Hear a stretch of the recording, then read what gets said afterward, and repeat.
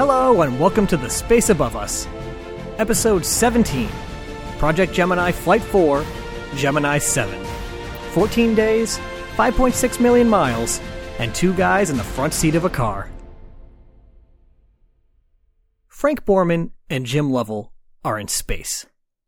Well, they're not there anymore, but that's where we left them last time, so let's pretend we're in 1965. Frank Borman and Jim Lovell are in space. They've been up there for a while, and they've got a ways to go, so let's leave them for a moment and take a step back to see how they got there. Before Borman and Lovell were in space, Wally Schirra and Tom Stafford were supposed to be in space. As we discussed last time, Gemini VI was to be the first NASA attempt at orbital rendezvous and docking, chasing down a Gemini Agena target vehicle. Unfortunately, the Agena had other plans and exploded in space, leaving the crew of Gemini VI in a pickle.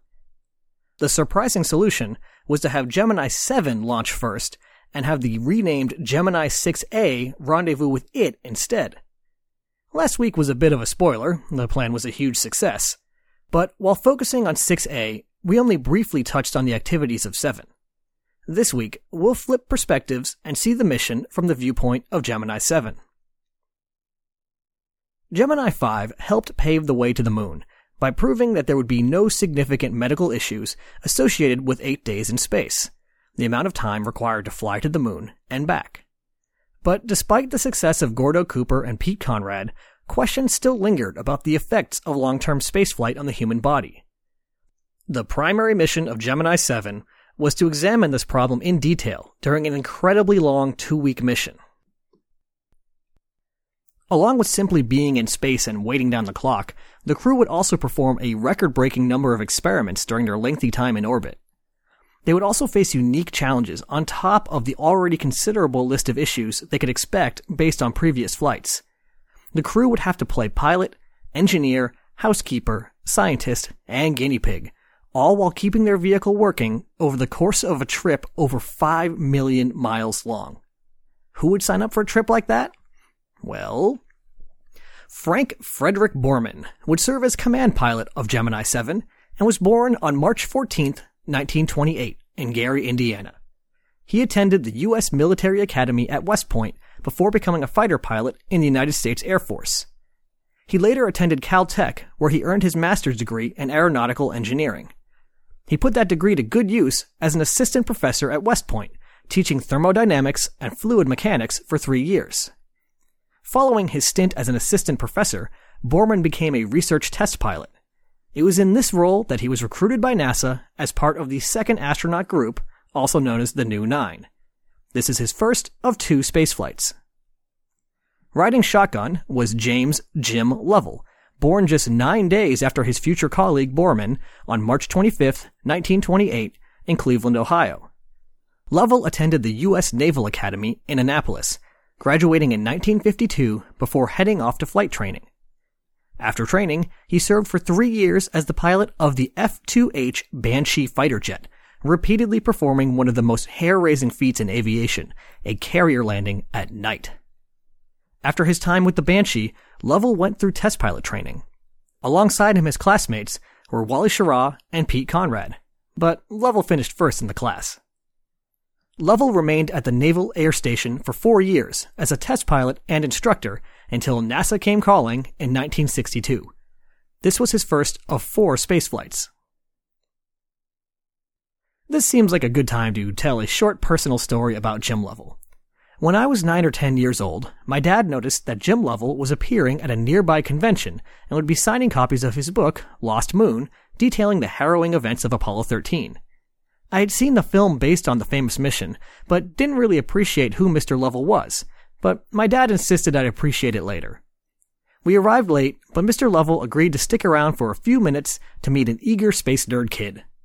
To be honest, I was a little confused because I think I was expecting to meet Tom Hanks.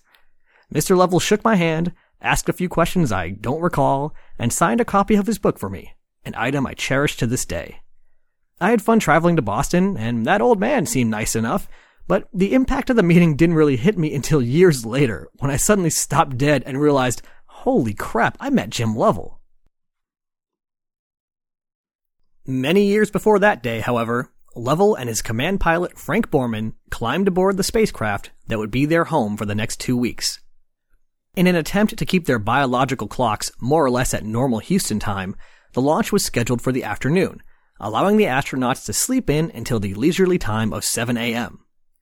Maybe the extra sleep helped because the countdown went smoothly and presented no major issues. 3 seconds after 2:30 p.m. on December 4th, 1965, Lovell called out, "We're on our way, Frank," and the Titan II missile lofted them on the start of their epic journey. Just minutes later, pyrotechnic charges separated the capsule from the booster, leaving streaming tails of adhesive tape as the Gemini 6A crew would discover days later. There was a long mission ahead of them, but work began immediately with another attempt at station keeping with the spent upper stage of the Titan II rocket. The astronauts had taken the lessons of Gemini 4's failed station keeping to heart, and it proved no trouble for Borman's skilled hand.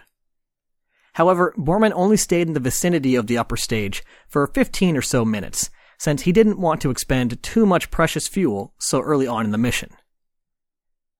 Along with the orbital rendezvous lessons of Gemini 4, Borman and Lovell also benefited from the creature comfort lessons of Gemini 5.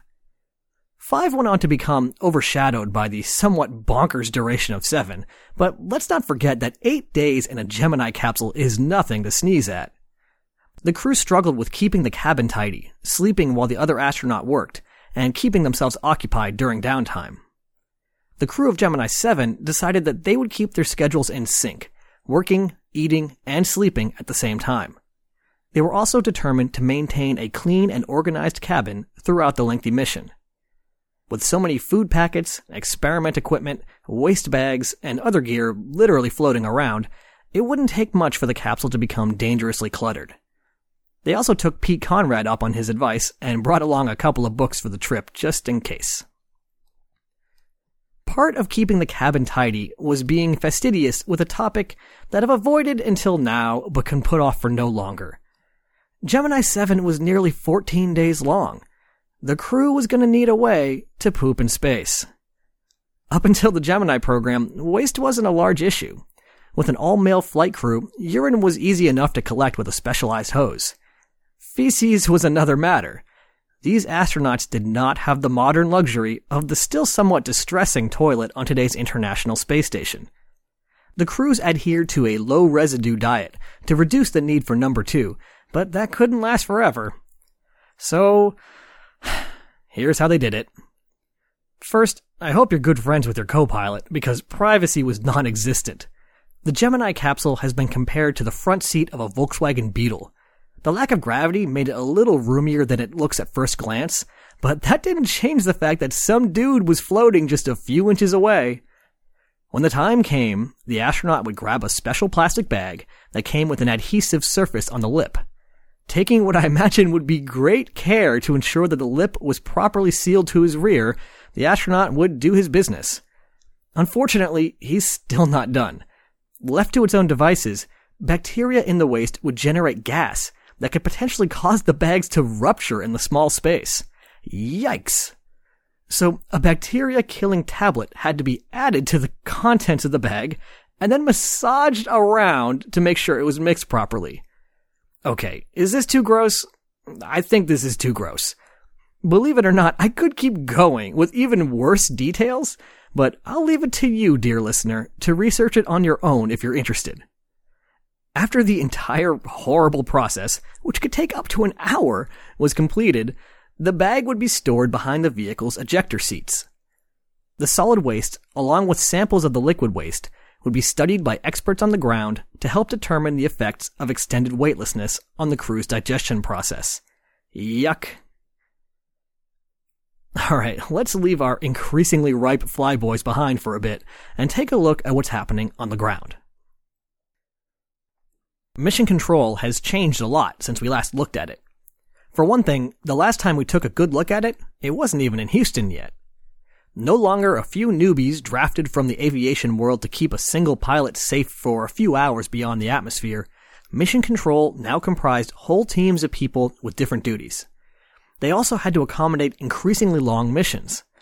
On his flight aboard Friendship 7, John Glenn only needed support for just under 5 hours.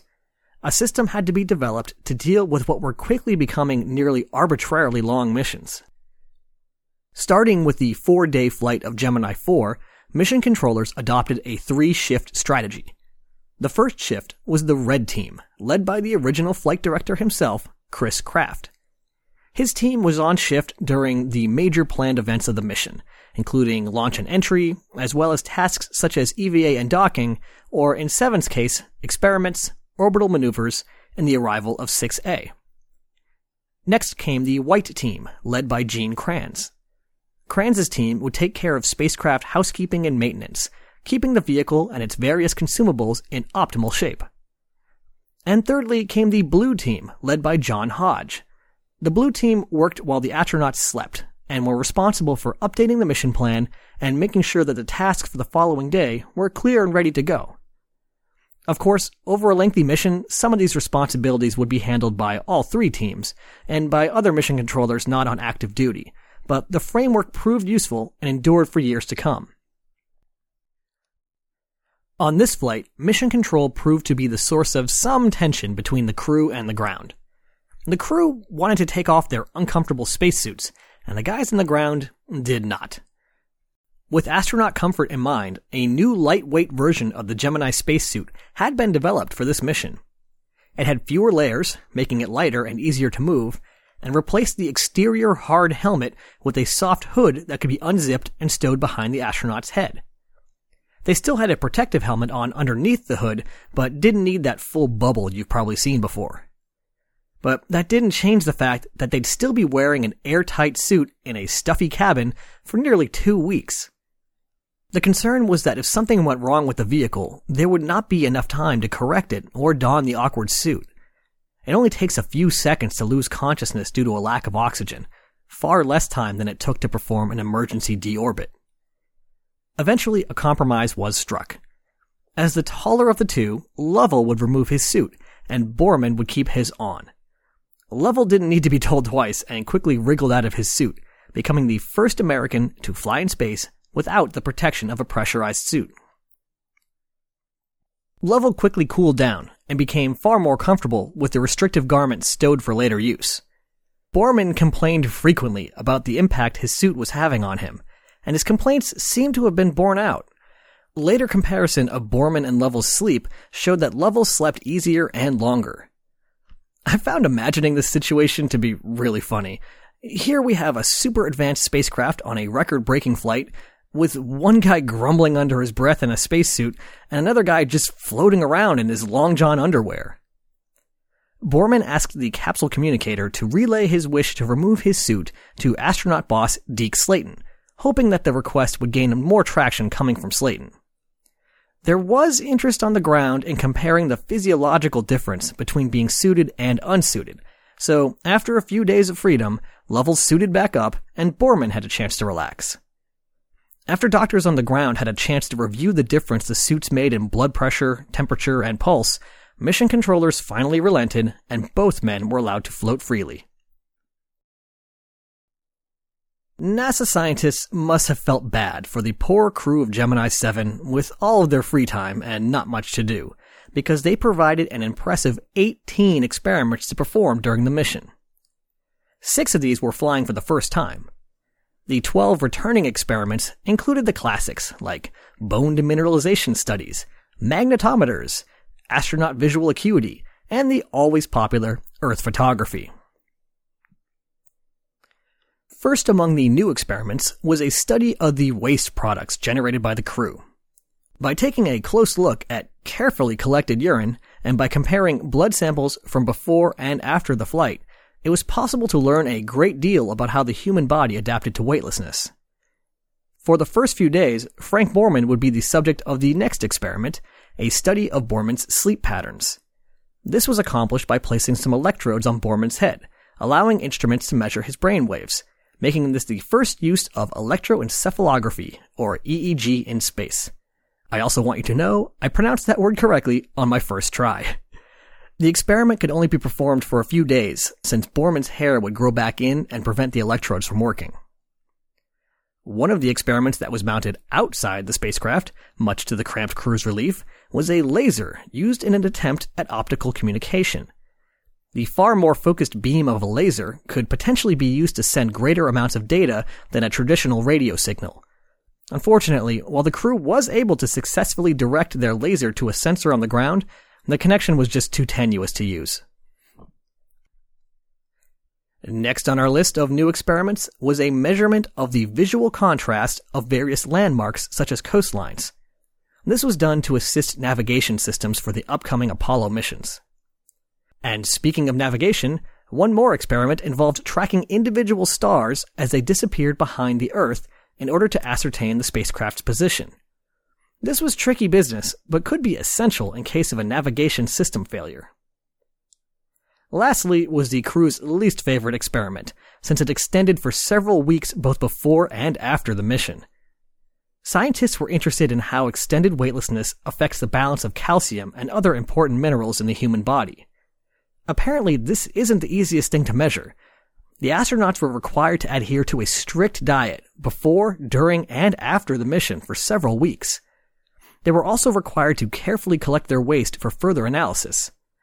I read through the press release for this mission, and it included this lovely image. Quote, "Sweat will also be measured by careful cleansing of the crew in distilled water following recovery. Undergarments will be similarly cleaned and the water analyzed." Welcome back to Earth. Science is cool, but let's be honest. The most exciting part of the mission was when Gemini VII played orbital host to the visiting crew of Gemini 6A. A few days into the mission, the Gemini 7 crew placed themselves in a 300-kilometer-high circular orbit to make the approach as simple as possible for the Gemini 6A crew. Though I'm sure they would have been eager to try the rendezvous techniques out for themselves, the 7 crew were passive partners in this exercise. As long as they kept their tracking lights and radar transponder on and didn't make any sudden movements, the 6A crew were going to be happy. At 2:33 p.m. on December 15, 1965, after 11 days on their own, the crew of Gemini 7 had company. As I mentioned last time, the two crews spent their time together taking photos, talking over the radio, taking turns maneuvering around each other, and generally just having a great time. At one point, the two vehicles even came within a foot of each other. But 6A's mission was not a long one, so it was only a few short hours before they exchanged their goodbyes, and Schirra and Stafford faded to a pinpoint of light in the distance. Borman and Lovell were left on their own to orbit for a further 2 days. Once the big rendezvous event was over, the crew's energy seemed to deflate. The cramped, stuffy, and uncomfortable quarters were grating on the crew, and there simply wasn't much to do. And now there wasn't even anything to look forward to other than the end of the mission. Borman spent time reading the Mark Twain novel Roughing It, while Lovell paged through Drums Along the Mohawk by Walter D. Edmonds. When describing the mission years after the fact, both men were able to laugh it off, but acknowledged that the final days were, as Borman put it simply, bad. The vehicle itself seemed to have shared the crew's feelings. One of the fuel cells that had been threatening to have problems for days finally began to act up, and some of the thrusters failed, simply expelling their fuel into space unburned. But the crew and their spacecraft persevered, and after the final dragging days were complete, it was time to come home. The equipment module was jettisoned, exposing the thoroughly cold-soaked retro rockets. Thankfully, the retro rockets performed as well as always despite their extended stay on orbit. Frank Borman had paid close attention to how Wally Schirra's guided entry went, and learned what lessons he could from Mission Control's assessment. A yearning for professional excellence wasn't all that was behind Borman's close study, however. He and Schirra had placed a small bet on who could land closest to the target point. It seems that the lessons paid off, since Gemini 7 splashed down just over 7 miles from the target, edging out Schirra's record-setting performance of just a few days before by about a mile. After 13 days, 18 hours, 35 minutes, and 1 second spent traveling over 5.6 million miles, Frank Borman and Jim Lovell were home. Shortly after splashdown, the two bedraggled spacemen were on the deck of the USS Wasp, a little shaky, but overall healthy, and surely glad to be in some fresh air and have a little space between them for once.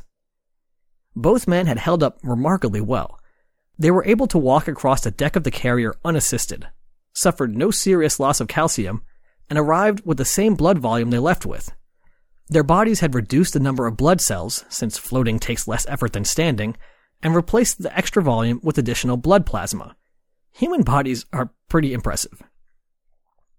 If you'd like to know more about the weird specifics that happened to the Gemini VII crew during their lengthy voyage, I'd recommend the book Packing for Mars by Mary Roach. It digs into a lot of the weird aspects of keeping humans alive in space. After a good night's sleep, both men were basically back to normal. And if I know astronauts, they were probably already itching for their next flight assignment. But for now, they would have to wait, since it was the next crew's time to shine. Would they finally be able to rendezvous with an Agena target vehicle? Would they be able to accomplish the first ever docking in space? Would they be able to perform useful work on a spacewalk? Find out in 2 weeks as we follow the highs, the lows, and the increasingly alarming spin of Gemini 8. Ad Astra, catch you on the next pass.